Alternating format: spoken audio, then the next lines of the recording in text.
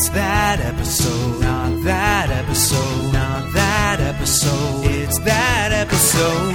It's that episode with Craig Rowan. Welcome to It's That Episode, the podcast where I, Craig Rowan, invite a guest over to my apartment. We watch any TV show they want. We watch it. We talk about it. We talk about a bunch of other crap. We're not in my apartment. We are at, it's DCM weekend, Del Close Marathon, so we are at the UCB Theater Training Center, and I am joined by one of the founding members of the Upright Citizens Brigade and the showrunner of Key and Peele on Comedy Central, Ian Roberts. Welcome. Thank you. I'm glad that you admitted it was not your apartment. I got nervous that I was part of a fraud. If you had to pretend, and I'd point at things in the room, and you'd have to pretend that that's like my kitchen. All dirty at the end. Yeah. Deceived the podcast listening public. But how do they know listening that we're really in the training center? We could be... Oh my gosh, you've just opened a can of worms. Do we tell them? We are flying over international waters, actually towards the Earth, so it's like we're zero gravity. We're floating. We're in one of those planes that goes up where they mimic weightlessness. Yeah. And we're in Air Force 2. Yeah, and I'm sick to my stomach. It's not a feeling that if you're not used to it, it's difficult. Yeah, so it's hard. I may vomit during this. But luckily, the director of Gravity, Quaron, is here to sort of direct us because he has some experience with weightlessness in media and film. Thank you, sir, by the way. I enjoyed Gravity very much. So thanks for being here. What's funny? He didn't do any of that stuff. On Apollo 13, they did that. They filmed again and again, just dive towards Earth in a plane to achieve the weightlessness. I thought that was so flawless and believable. In Apollo 13? In both. In Gravity, when they were shooting themselves through corridors by pushing off the walls. Oh, my God. And I feel that in general about these superhero movies. I really never think that it's not happening. I completely lose. It used to be 20 years ago, you're like, you just suspended disbelief. You're like, okay, if it was like watching cardboard waves at the front of a stage with a fake ship. It's like, okay, they're trying to represent that they're on the ocean. Right. But now I just feel like I'm watching this stuff. Gravity was when I saw a photo of like a green screen thing from the shooting of Gravity. I was like, wow. Even the things that she was like working on a control panel in space, and even that wasn't there. It was like crazy.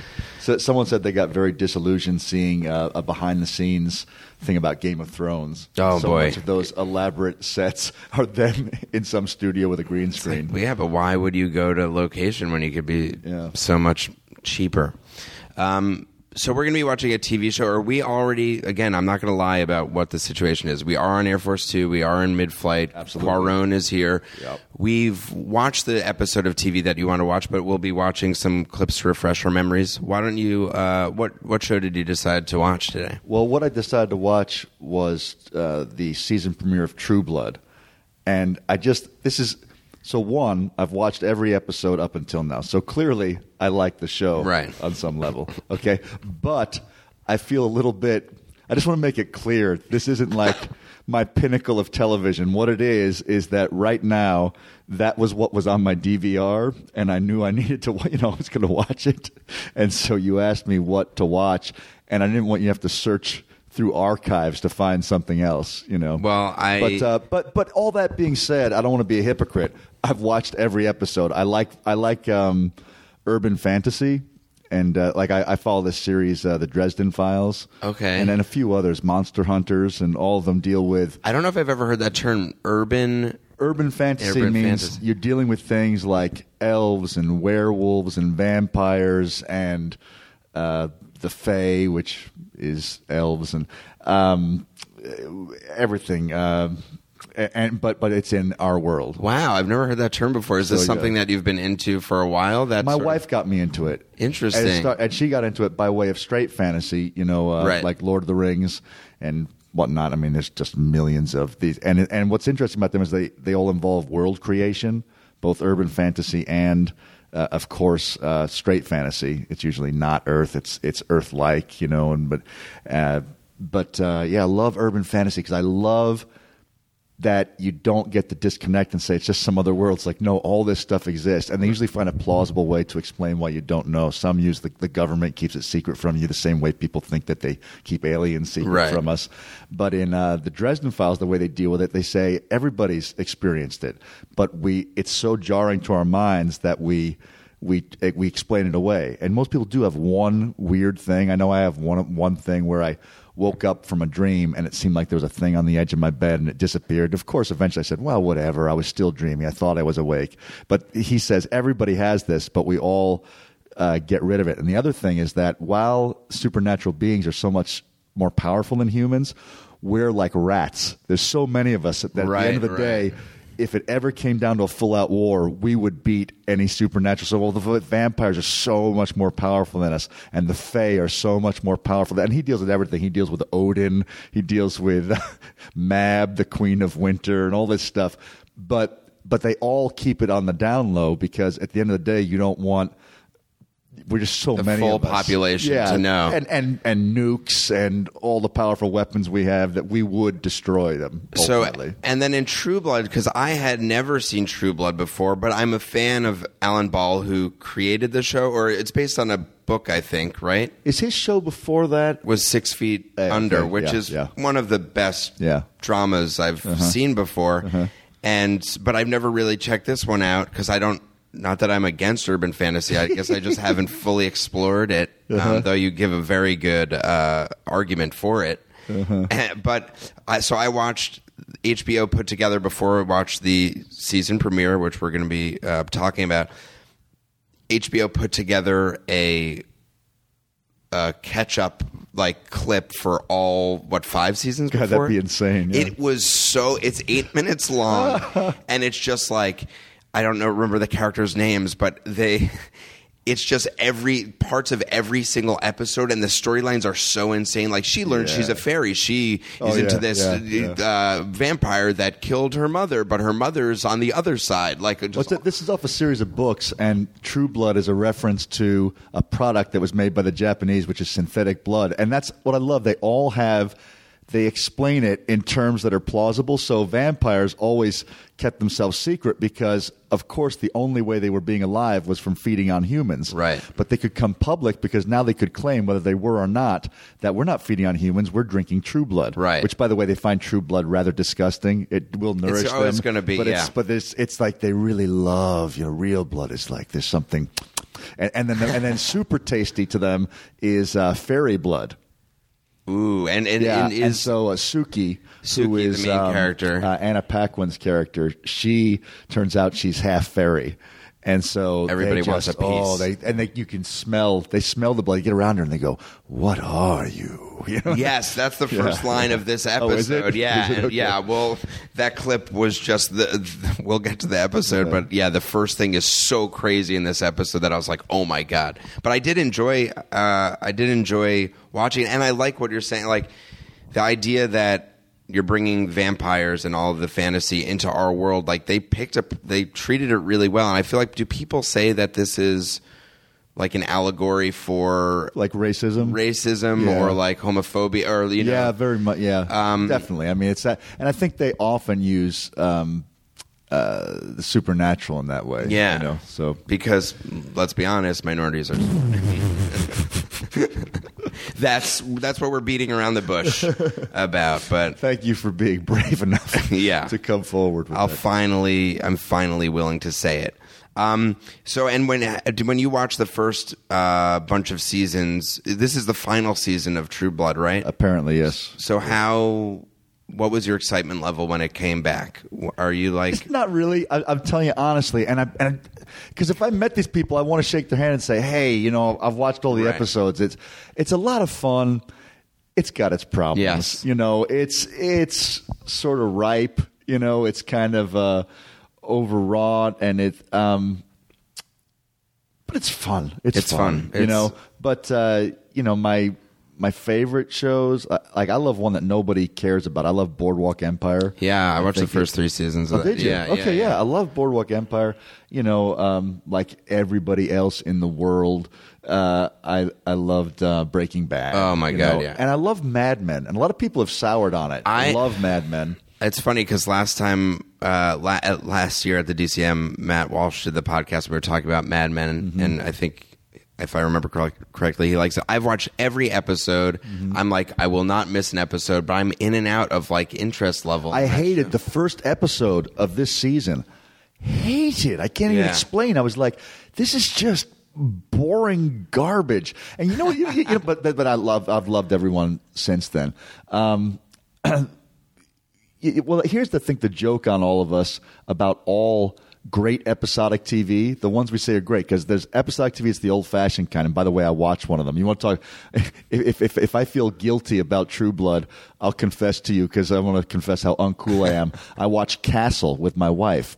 But I'll tell you why I watched that, and I like it. The other one I watched that's a straight old-fashioned episodic, and I do recommend this one, is Elementary. Okay. That's the Sherlock Holmes in New York City. Right. And I love the Sherlock, the BBC one's awesome. So do I. But I'm telling you, and it's pretty much Murder, She Wrote type, Columbo, whatever, that they solve a mystery each episode. But Johnny Lee Miller is magnificent. That is the funniest portrayal of Sherlock Holmes, and not broadly funny, not mocking him, that he's such a prickly character, and he's so insensitive and so clearly on the high functioning autistic that it's just so that. But then the other one I said, Castle, it does not have all that cool. I cannot tell you, it's a totally different reason. My in-laws turned me on to it, and that's who watches it really. Is old people. But my wife and I must be approaching becoming old people, because what I like about it, first of all, I love to spend time with my wife, and we used to watch all this television, and then TV became too angsty to her, and she really, I'll tell you, if anybody ever puts a kid in peril, she'll quit the series. She thinks that's a really cheap way to get people's emotions. And she's like, I know. Forget it. Now I'm done. You're lazy.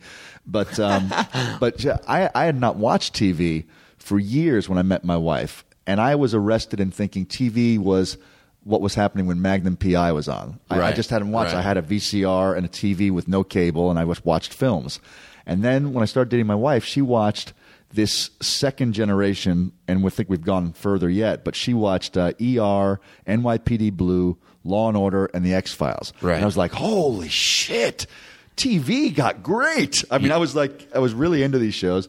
And then there's this whole other generation, which is Sopranos, post-Sopranos. Oh, God, yeah. And that includes The Wire and so much great Homeland. I mean, so much magnificent TV. This is now. like the best. I don't know. I mean, I've obviously watched TV my whole life, but I feel like right now there are just so many great shows that everybody's watching that I'll find out about later, and now I just started watching Fargo, which I'd never. I've got it, but I've agreed to watch it with my family, and they put me off all the time. So I'm only one episode in. The first great episode, things about it. Have you seen the first episode? Yeah. That had me. How about True Crime?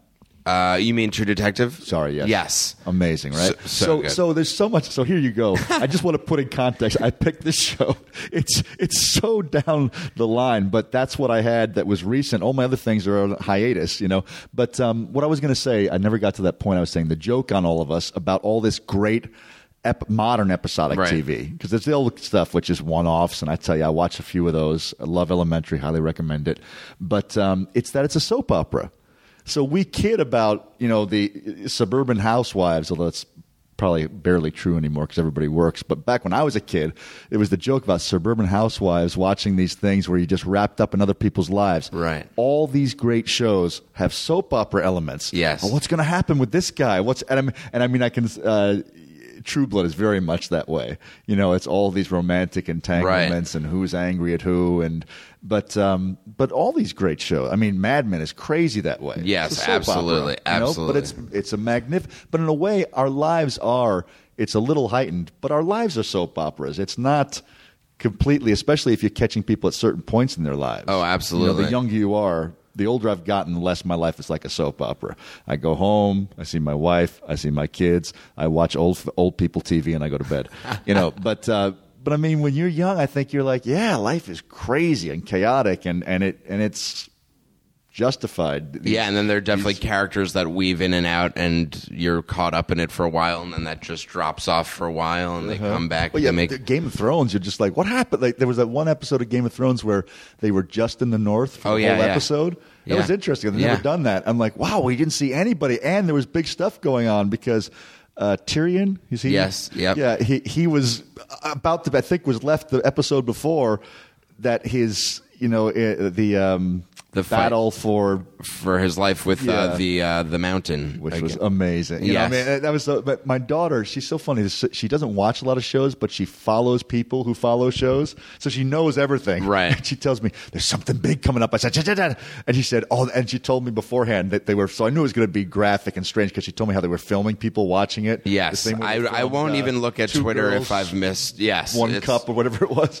It was like that. You know, they were filming people going, oh yeah, and it was totally. I remember we watched it and we were just like, oh, my wife was just like, we were just blown away by that. You know what I loved? It still may be my all-time favorite show, and had they taken it to the end, I might say I loved oh my God, I can't believe the name slips me.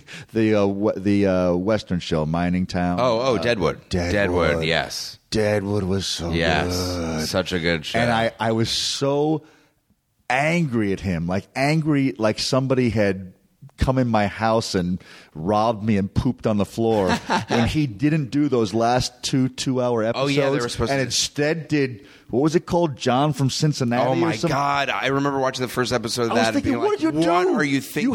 You had like an all-time great television show in my mind, and some of the best characters on TV. It just really appealed to me. I don't know, Swearingen and all these. Oh, Swearingen's amazing. It just grabbed me. I mean, I don't know. I don't know if everybody loved that much, but for me, I'm like, there's never been better. I love the elevated language. The language is amazing. I love the characters were like, oh, and then he leaves it to do this show. I couldn't get through a half hour. Like, it was brutal. They had like this own like twin language type thing, and it was just bad. But I was like, what happened? Was the deal so much more lucrative for the other show? Obviously not, because it lasted brilliant show. So why don't we check out? Oh my God, my voice! Why don't we check out? If you don't know, the Del Close Marathon is sort of 52 hours of people screaming a lot of the times. I literally put up a show called Yell Prov at 3 in the morning on Friday night, and that'll do your voice in. That was the. But by the time I finally really improvised with other people, imagining there's a fourth wall, because I was doing all these things where it was Besser, me, and Horatio Sands just interacting with the audience. Right. And I'm just yelling like a buffoon after doing a class where I'm telling all these kids how to do this artistic improv, and then I get up and so when I got to that show I said, boy, I gotta readjust because I've greased the groove of screaming at the audience. I talked to Colton Dunn yesterday, and he said that you were saying that you were yelling in all these things, and at the Key and Peele improv show you were excited, and the first scene was just yelling the whole time, talking about how my wife had hidden the Fluffernutter from me. So we're gonna check out refresh ourselves on the season premiere of this season of True Blood. Let's check it out. You had a taste? I get that you want to keep all to yourself. Sink your teeth into that sweet flesh. But then your mama tell you it's nice to share. Cross that line and I will fucking kill you. Me? I'm dying anyway. Got nothing to lose.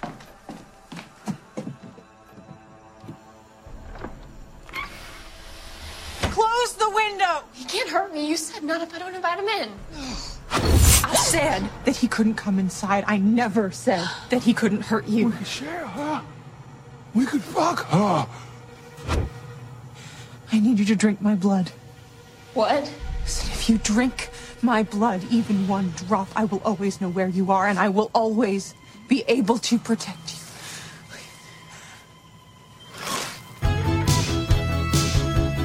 All right, cool. So we just watched some of the True Blood season premiere to refresh our memory. And actually, when I rewatched the clips because I went in sort of blind to this. So when I was getting the clips together, I was like, oh, I totally understand the show. Like, I felt like I got into it a little bit more. I read a little bit about it because there's a lot of elements. And this episode starts off with literally the craziest, like, fight ever. Yeah, there's never been – the vampires have never attacked humans like that in mass. In general, they know – and I think they have the same – I told you about urban fantasy in general and how they explain it, that humans at the end of the day, it's not a good idea to piss us off. There's too many of us. We have too much weaponry. So that's crazy. What they're doing is probably a bad idea. And so the concept for this season is that – or from the end of last season is that some vampires – and they live in where? Louisiana? Yeah. They live vampires all over. But this focus on – what's it called? Bon Tomps or something? I don't know what it is. But. And some of the vampires have been infected with something called Hep V. Yes. Which is by a politician, a vampire-hating politician. So I believe. So did he do it to turn people against the vampires? You know what? Can I tell you? It's Byzantine enough that I kind of don't remember, to tell you the truth. I'd have to look back. That would be my guess. Would be if I was a politician and wanted to get people against the vampires, it'd be like, here's this virus. Oh, you know what that it is? makes I them think bad. it was simply to kill them. They'll die from this eventually. That's what it is. Okay, so but it makes them like fiends for a while before they die. I think it might affect their mind and make them fiends, or is it just they're so angry about it and they're like, I got nothing. Like the reason I was staying restrained was because if we really go after you humans, you're going to kill us all. But I think it's what you said. I think it is that it addles their minds. But they're all going to die. That one guy speaks to that when he wants to eat the fairy daughter in the house. He's like, I'm going to die anyway. It doesn't matter. Oh, right. Because she's like, are you going to stay out here in the sunlight and burn up? There's a girl who needs to be. So one of the interesting things I saw in this episode was that I guess it's because of the Hep V vampires, but each human has been sort of given a vampire to watch after them. Yeah, it's brand new and it's just in this town. And it was suggested by this guy, Sam Merlot, who his last name comes from the place he bought. He's a shapeshifter. He should own a wine vineyard with the name Merlot. Well, his parents rejected him, and he bought a bar called Merlot's and just took on the name. But he became mayor, and he and I think a pastor of a church, or he and I can't remember. Oh, it might be Bill Compton. Bill Compton, main vampire. They came up with this idea. Here's a way to be safe. So it got out there. Vampires are going nuts. The way to protect us is because they need to feed on clean blood so they don't get infected by this Hep V virus, and the humans need protection from the maniac vampires. Now, one of the other things that happens in this episode, and I assume in others, is that humans get turned by vampires, into vampires. Was there somebody turned in this episode? The guy who is smoking the bong with a Vietnam vet. Does he turn himself? Oh no, he's not getting turned when he says "bite me." Yeah, what does that mean? He's just they can feed to turn you. They have to kill you and bury you. You have to do like a process. If you just feed off of someone, that's not the turning. So that's like a new vampire idea, right? They all play with this because, of course, there's no such thing as vampires. Right. So everyone can make up whatever they want. Like they've kept the sun, right? They staking. They've kept that. But yeah, the way you get turned is not. You know what? Honestly, I think that it's like that even in Bram Stoker, right? Because I think there's Renfield. I think is fed on it, so it makes you crazy and connected to the vampire. But then there are also like in the old vampire movies when he'll feed on like a beautiful woman or something, and then they just sort of turn into zombies, like ethereal, white. So they don't do zombies, but there is the thing that you're always connected to them. They can smell. They know where you are, or something like that. Yeah, once they feed on your blood, that's what it is. If we feed on their blood, a human feeds on the vampire, that vampire will always have this connection to the person. Because that's okay. And so with Suki and Bill Compton can always tell when she's in peril, and he'll and run off and goes and gets her because they have this link. And that's why you got to be careful getting involved with a vampire, because on a bad side, they could hunt you down forever. You could never get away from them. On the good side, if they are good vampires, they might protect you. Right. And I guess... Can I tell you how silly I feel talking about vampires? But you weren't into vampire and fantasy as a child? I wasn't really into I was Lord into of Rings. superheroes. I was never one of these really cool, intelligent kids that were into nerdy things, except comics. But it was just from a naive, there was no nerd. I don't know. I just thought they were cool. But that was my thing. My only fantasy was, and which I loved. And again, it's interesting because I love the Marvel universe, and the Marvel universe does exactly what I'm telling you urban fantasy does. Was it incorporated into our real world, whereas DC put them in this world of Gotham City. Well, Marvel was in New York City. Was in New York City, and they interacted with each other. Right. And I'll tell you, the pinnacle of that is this book, Marvels, which is illustrated by Alex Ross. Who's the best. Because he paints in a sort of a realistic style. That's the best I've ever seen it. And in fact, and the X-Men movies are doing it well. Yes. That there was this explosion of superheroes that was related to the introduction of radioactivity to our world. Because really, there's so many of the superheroes were created through radioactivity. Sure. Daredevil. The Hulk. And Spider-Man.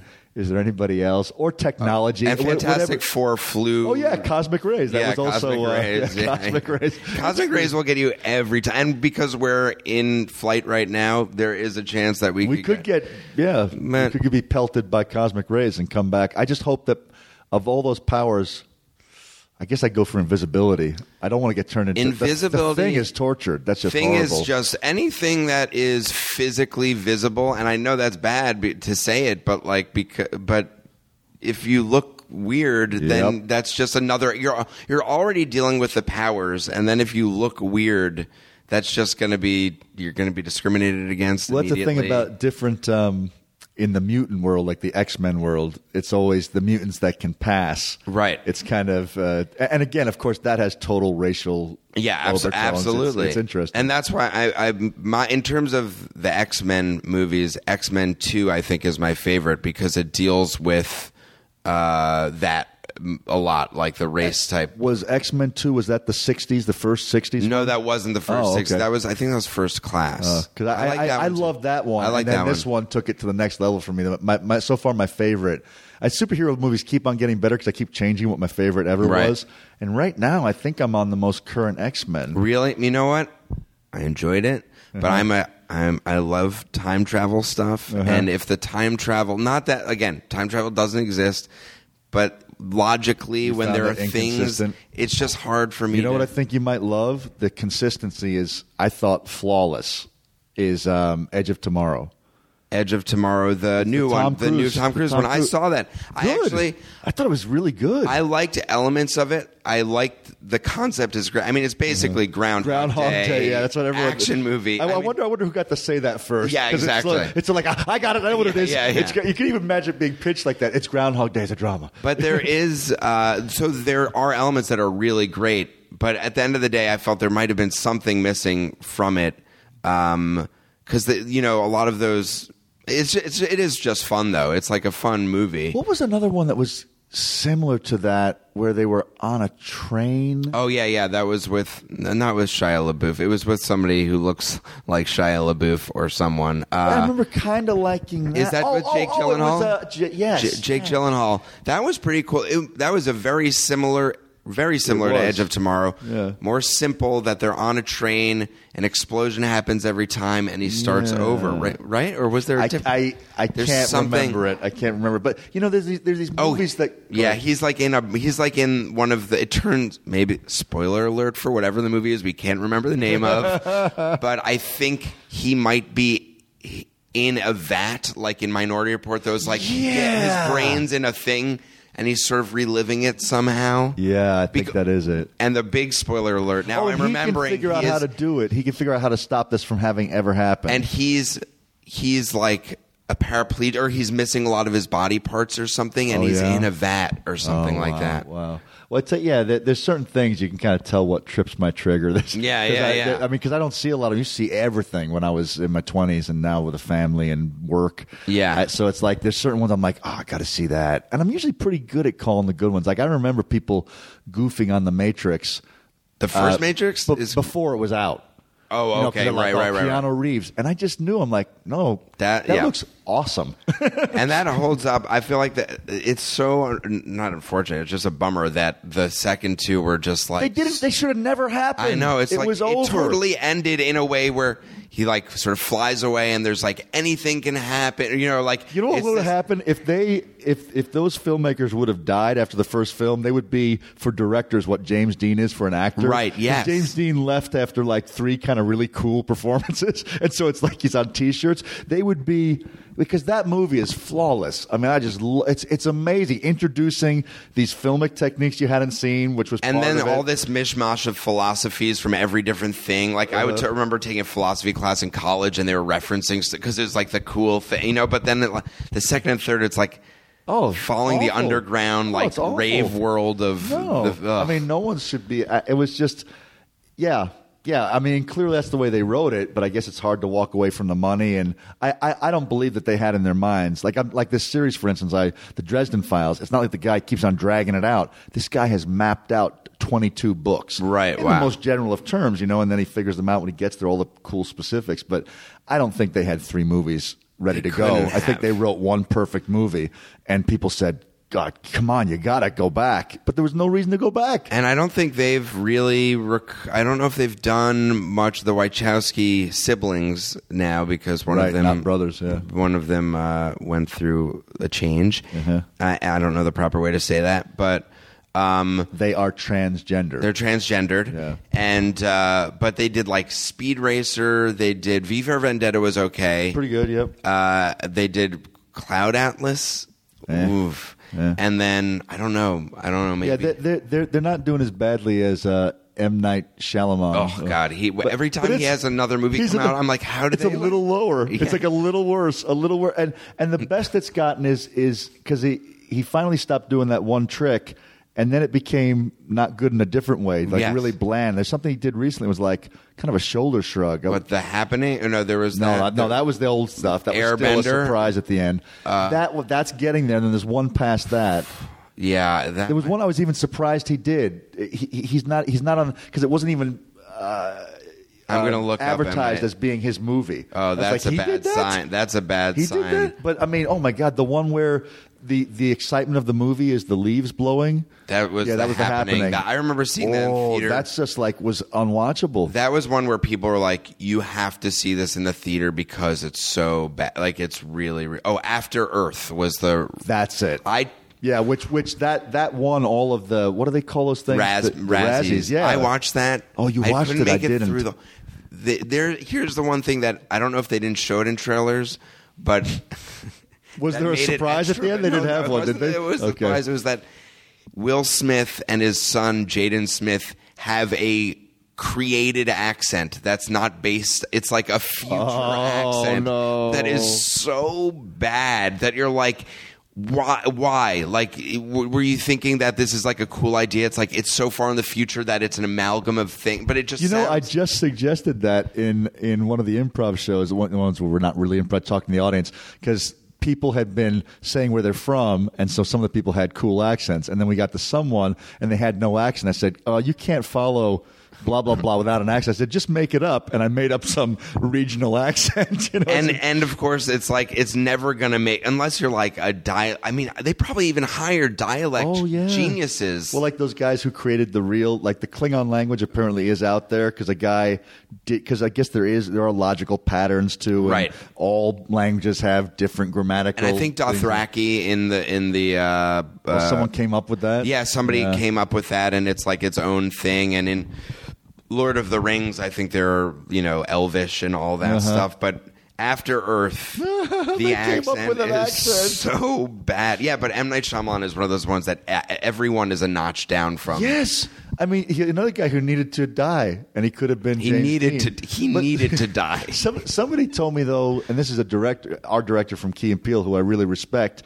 He claims you go back now and you think it's not really that great. He's talking about Sixth Sense, Well, because I thought it was great. I saw The Sixth Sense after it was out there that there was a twist. Yeah. I sort of saw it after that big wave of like you have to see it. So when I finally saw it, I remember watching it with my dad. 2 seconds in, and 2 seconds in, I was like, "Is it that?" he's dead? And he's like, yeah. So I watched, he was like, he sort of just like nodded like, yeah. And I watched the whole thing guessing immediately. I was like, this isn't, when you watch it like that. Yeah. But it's also, when a movie is based on that twist, it can never, although Usual Suspects does hold up, I think. Even though that's. I remember The Crying Game was all about, he's got a dick. Yeah. You know who ruined that for me was Billy Crystal in the Oscars. He sang about it. I was too young, and the lyric was, "Those eyes, those thighs, surprise. It's the Crying Game." That was the. I tell you what interests me, because some shows I saw, movies I saw a while ago, and I really liked them. But in my mind I said, but that was just like a popcorn movie. Like that was probably right. And I'll tell you the one that blew my mind. One day I just lit upon it while I'm going through channels and watched. I'm like, oh my God, this is a masterpiece. Die Hard. Die Hard is Die great. Hard is a visual and storytelling masterpiece. It is, and but it's the most mainstream movie in the world. It's huge, and you just think of it as an action movie. But when you read, like I've noticed in screenwriting books, or references to like story structure and stuff, that is one of the things that people really reference. And when you watch it, you're like, yeah, this is pretty. Yeah, it's a combo perfect. Of a great story and really well filmed. I mean, it's just, and I'm not. Like I say, I talked to Peter Atencio, director Peele. He talks about, he gets things visually. Right. So it takes a lot from me. But there's something about that. It's just like, this looks great. Yeah. The way it fills up the screen and the colors and the lighting. And it's just so good. But, and it's funny to look back. I remember when I got a job in a video store when I was in my early 20s. I would just go through and rent everything I'd see every William Holden movie. I'd see every Humphrey Bogart movie. I'd see stuff like that. And one revelation to me was, because I thought, without looking, people didn't used to act as well. Well, it's true. Everybody who were the second tier people, the supporting characters, they all acted old fashioned and crazy, and there was stilted dialogue. But the deal of a star, why you were a movie star back then, is because you could act. Right. And they're just like any actor from this generation. Although it's back Jimmy Stewart and William Holden, and you get this. I would have thought really goofy because they're imitated. You think you can nail them down and that they had a trick, but it's someone like Humphrey Bogart that everyone goes, "Hey, look here, kid." You watch it. Oh no, he's a great actor. He's a great That's why he was a movie star. Yes. And so that was one thing, was an eye opener. And then it was seeing the classics that I was too young to see when they came out, The Exorcist, and Jaws, and these are great. Oh my movies. God, do you like Rosemary's Baby? I haven't seen that since an in-between level, like I feel in my teens. I'd have to see it. Because that's like one of those for me, like with Exorcist and Jaws. But you think it might be goofballs? Yeah, like there's something element. It's like scary, you know. But when you watch it, it's filmed amazingly. It's just you're so drawn in, and it is legitimately creepy the entire time. And it's just building. You're sort of with her that things could be creepy or they could be totally logical. It's this sort of like, is she going crazy or is this really happening? And it's, I think, one of my favorite movies. But it's it's not a surprise to me if you see that something you never saw, like Midnight Cowboy. You kind of think, that's supposed to be artsy and great. Yeah, and it's great. But it's those ones that were just big, giant successful movies, and you look at them, you're like, and it so happens they were magnificent filmmaking. Yes. Well, that's why Spielberg's Spielberg now, is because of Jaws. The good ones. Yeah. The good ones. Yeah. When it's good, it's good. When it's, I don't know when his last one was. I don't know. When I saw that horse one, whatever that one was. Yeah, I was like, I saw it too. It was kind of like because it had a lot of trumped up moments, which it's what he loves. Like he's paying homage really to, and he probably is considered it's a period piece. Yes, absolutely. Like purposely, but they just feel false sometimes. Yes, absolutely, absolutely. Well, I have to ask, because you obviously, Key and Peele, that your guys is very sort of cinematic. A lot of the stuff, a lot of it's based off of TV, but it's, I guess, do you guys? Is it just? It must be just everybody pulling from the things that they're actually into, because it seems like that's an element of the show. Is that? You mean the genre stuff? The genre stuff. Yeah, there's two ways I think we go. I think everything.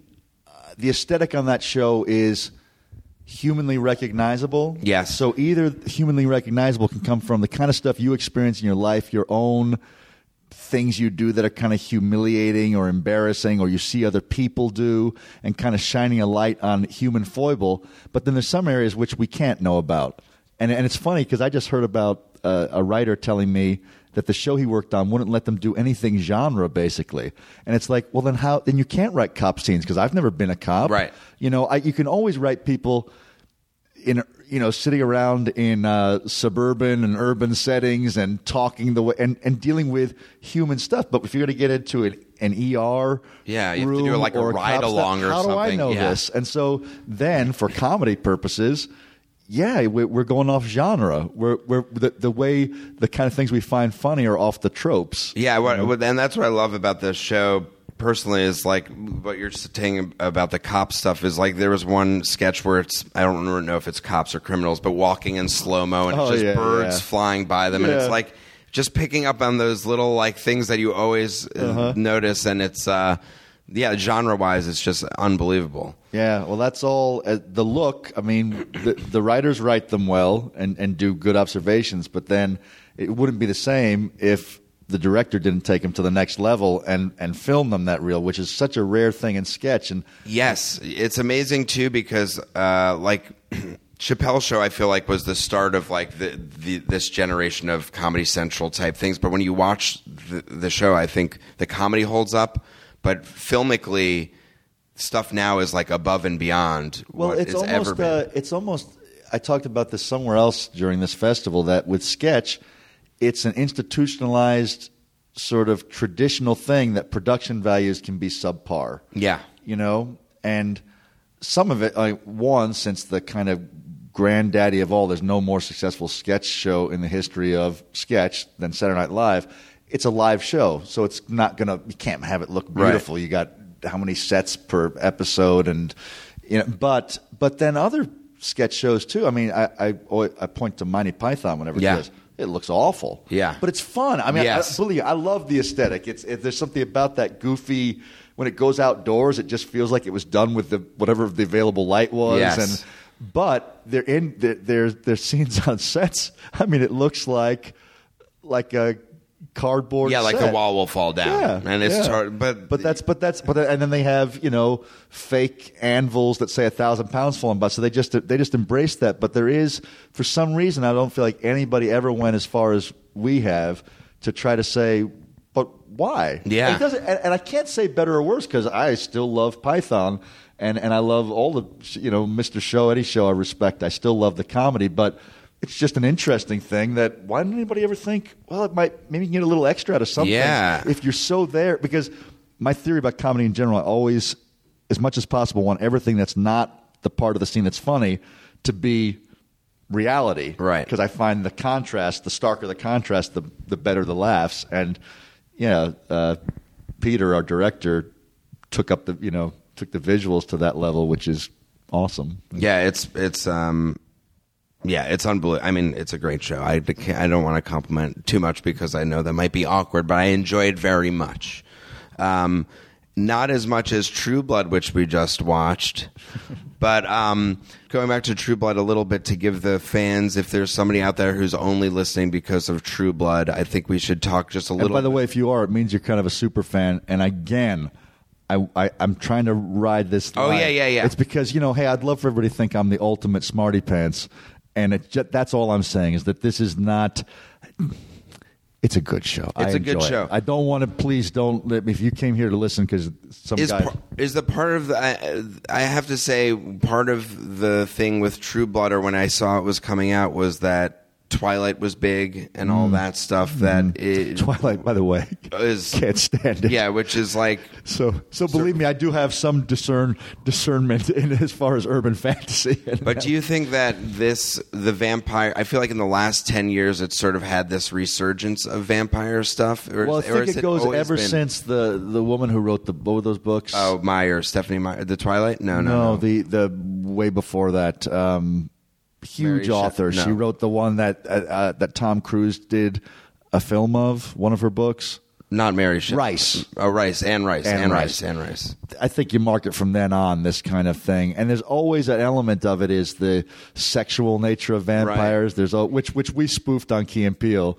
We did something about the sexy vampires, and this guy just gets turned. He's like, man, why are you all licking each other and hissing? And he calls them out on, you don't have to go, when you let your fangs come out. Look, he just makes us go in and out. And, so there's definitely this thing of this erotic element of vampires. Is Anne Rice, because I've seen that movie, but when I think of her name and on a book, it feels sort of like is it like those like Fabio type book cover books, or is it's not like that level? I don't think they're like so. that inside. I think they're kind of fun. I read an interesting one. Apparently, she had a Christian conversion, and like Bob Dylan.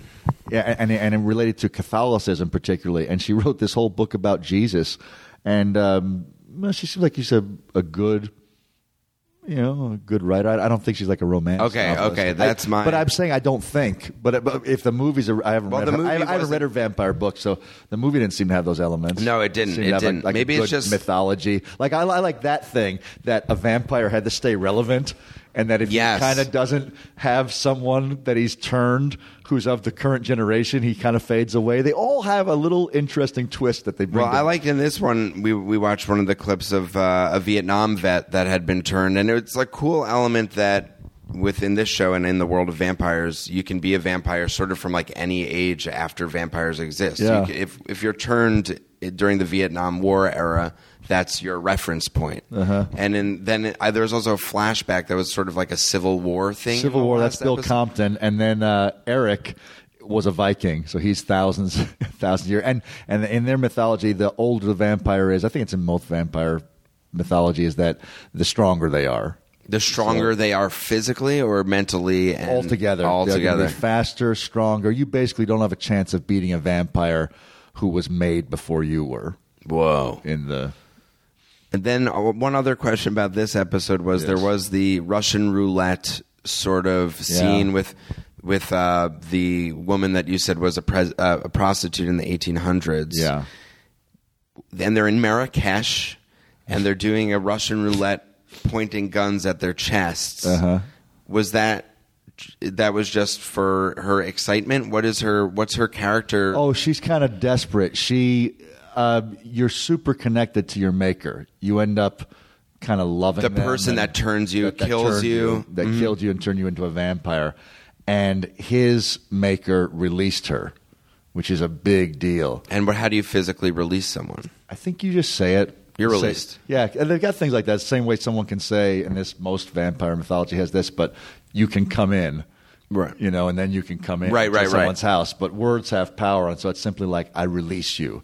And you do that, and now you don't have that connection. So I think she's looking for him, but I'm assuming she doesn't have the connection anymore. Otherwise, she could find him easily because they'd be, forever linked. But so she's kind of desperate, and the meaning has gone out of her life, and I believe that's why she was playing Russian roulette. Yeah, because that was intense. I was like, I don't know why anybody would play this on purpose. Because isn't Russian roulette usually a torture thing? No, I don't think it is. But you must know it from Deer Hunter. Deer Hunter, the Deer Hunter that made to do it. But no, I think people play it like a game. God.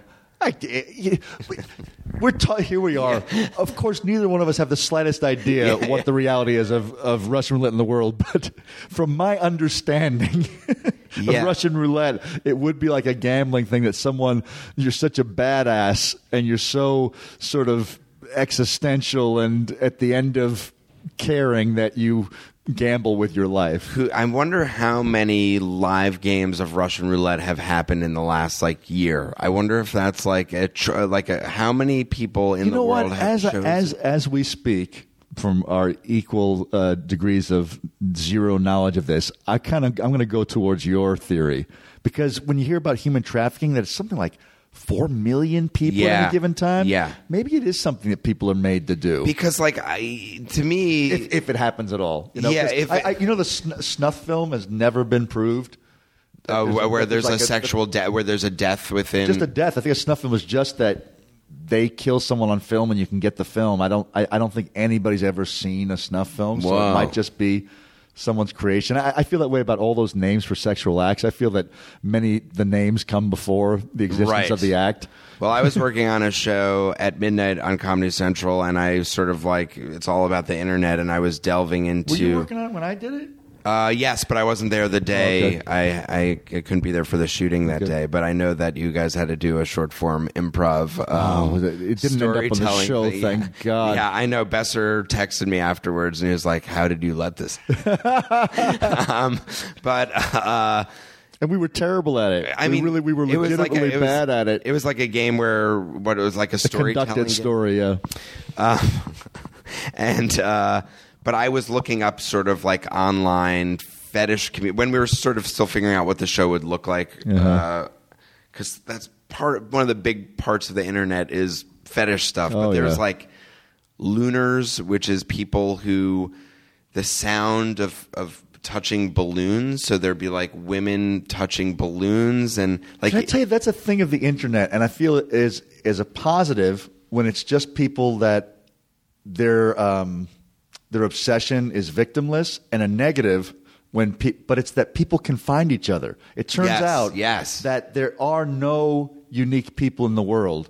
They're part of unique subsets, but there's other people like you. And the wonderful thing is that, hey, if it's not hurting anybody, you can find your people out there. Absolutely. And I think on a very simple thing, something that everyone's known about forever, but like S&M, well, great. Because that's, I always think about that normal dating. I'm going to, let's see if we like the same kind of music. And geez, I wonder, but if you got that, it's like, yeah, let's get a big thing out of the way. I will need to spank you hard, or I will need you to ride me and whip me. Let's not waste time.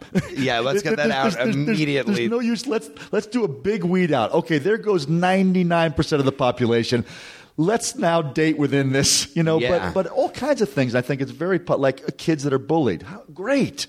Let's talk, and you're not alone. But then on a nightmare level, I'm a racist. Oh, boy. Oh, you can find a racist, or I'm a pedophile. You can find fellow pedophiles. So I think there's a lot more good than bad. But I like that when you said I'm a pedophile. I guess it's more finding people to give me pictures of that's just or probably telling you how to do it. What a horrible the best way is to be a pedophile. But I think much more of like my daughter she does Tumblr a lot, and she just finds people with these, and it works really well because you start by finding people who have some interest in common. Well, if they like this, it's likely that you'll like this other thing they like. The same way, if we're friends, I probably don't like some guy you're going to find objectionable. Right. Maybe you'll like this guy. And it's interesting you say that because I was having a conversation recently about do you use Netflix streaming at all? I have. Well, I use that a lot, and one of the things that it starts to do is give you suggestions of what you're going to like, but it sort of narrows your, I feel like when you go into a movie... When you go into a movie rental store, which basically doesn't exist, you might stumble upon something that you'd never thought to watch. And that sort of is not happening as much because So one Netflix. Thing the internet can pigeonhole you by... Right, but what you're saying is that if you find a community of people that they might find that's the cool thing is that people might sort of introduce you to new things. Yeah. My daughter's definitely found music and literature that she likes, and because if you like this, you'll check this out. My wife does a lot of internet stuff with books, and people recommend books, and she beta reads people's books before they're published and cool stuff like this. That's cool. But I think that's one of the most tragic things in the human condition is thinking you're alone. Yeah, and thinking, oh God, I think of nerds in quotations, and I think how much that has changed. It's such a better situation for kids because I think Bill Gates and Steve Jobs shifted everything because it's like, nerds are rich people who run the world. Okay, it's just, but then also, I don't know. People find these groups. I might be just that I live in a privileged community where kids are brought up to be tolerant. But it seems to me that there's a little more live and let live. When I was a kid, I don't know, I feel like there was still that kind of – I know there is. I know there's bullying problems and everything. But suffice it to say that I think that it's nice that people can search out on the internet people who like this thing that they like or have this problem they have and realize they're not alone. Yeah, it is cool. And I remember I recently was talking to someone and he was saying like which I don't have, but maybe because I'm a little bit older, but he's like he has friends through the internet. And I don't think I've ever met somebody through that. I was like, oh, that's sort of weird. But at the same time, it's like that totally makes sense at this point. In a way, it seems like it could be,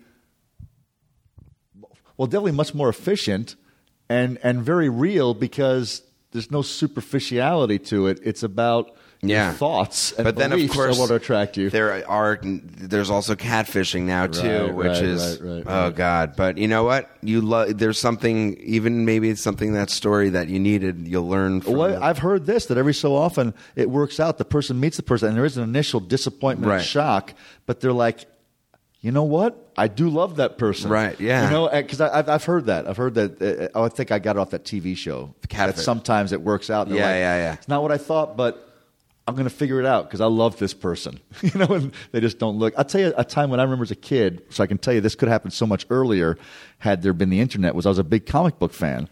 And in my town, no one cared about comics, and comic book specialty stores barely existed. They were mostly back issue stores. They were in big cities. I lived close enough to a big city. I could have found one, but I didn't know to look for it. So I bought my comics off a newsstand, one of those spinning racks of comics, but I loved them and I collected them. And then I went to my dad, found out about a comic convention, the Marvel Comic Con here in New York in 1975. Whoa. And when I walked into that at the Commodore Hotel, it was like the world opened up.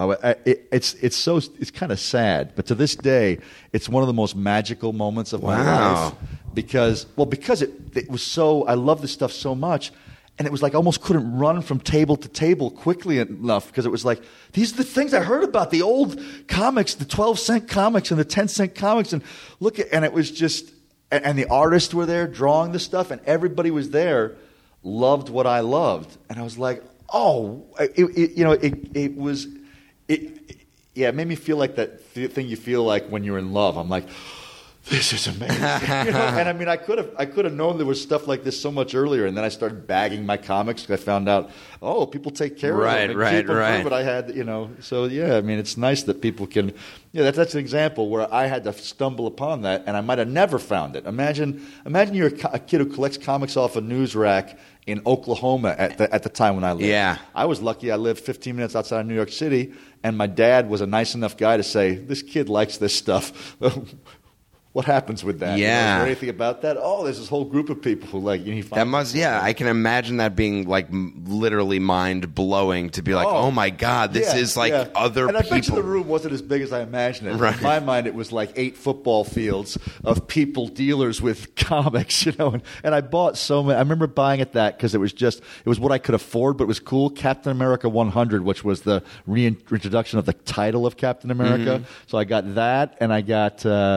Captain Marvel, the Marvel Comics Captain Marvel when he was in a green and white suit drawn by Gene Colan. I got the first issue of that.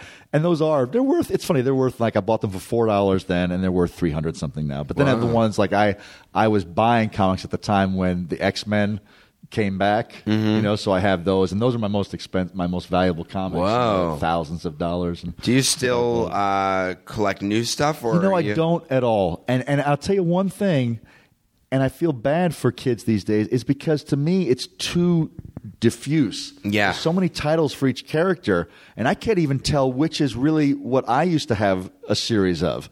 Like, I guess there still is maybe the title The Incredible Hulk. The Amazing There is Spider-Man. The Amazing Spider-Man. I think there is still Captain America. But there's so many variations, and they cost so much more because there's no ads. Crazy, they have to make it all off the cost. When I was a kid, they paid the price, which is true with almost all media.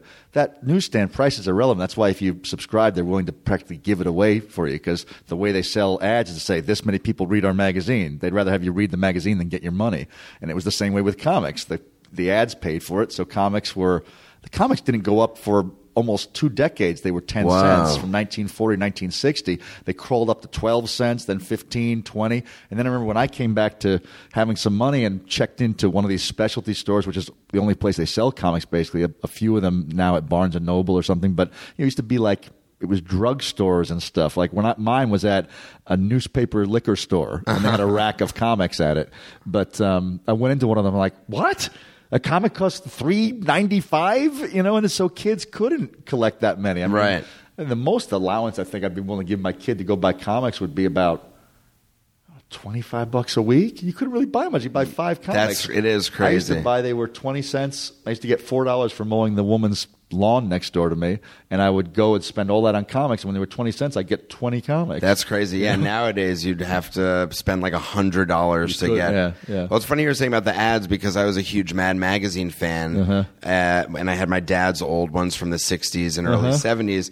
But I thought the shift was when they actually started having ads in the Mad like real ads in it. And I was like, this is like. They used to be a more expensive magazine with no ads. No, it was that what they did was they never had any ads. They only had ad parodies. But then they added ads and made it a color book because the old ones are all newsprint inside. And I was like, this is. Well, it's funny. I think everybody likes what they grew up with because I like that crappy paper with the blurry color. Yes. I like newsprint. And now everything's glossy and sharp. I like the newsprint. And also, it's like, I've read a little bit about Mad Magazine, but the William Gaines, who is the main editor, he was like, it should always be cheap and look crappy. You know why he got into that? He was a horror comic guy.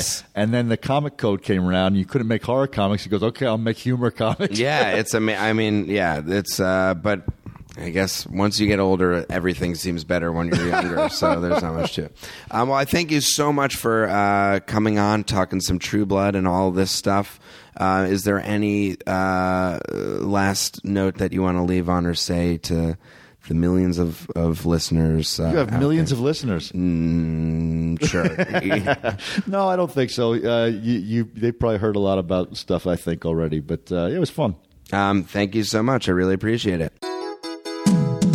Thanks so much to Ian Roberts for joining me to talk True Blood, urban fantasy, and nerding out a little bit with me. I really appreciate that. Thank you so much for listening. If you're a fan, you can follow on Twitter at It's That Episode or at Craig Rowan, and on Facebook, and leave a iTunes review if you'd like. It helps the show out. It's good to hear some feedback, and it also is a good way to spend some quality time at your computer, which I'd recommend you should all do. It's how often are you really spending time with your computer? Thanks so much for listening. We'll see you next week with an all-new episode, and have a great night and an early mañana. Adios, amigos.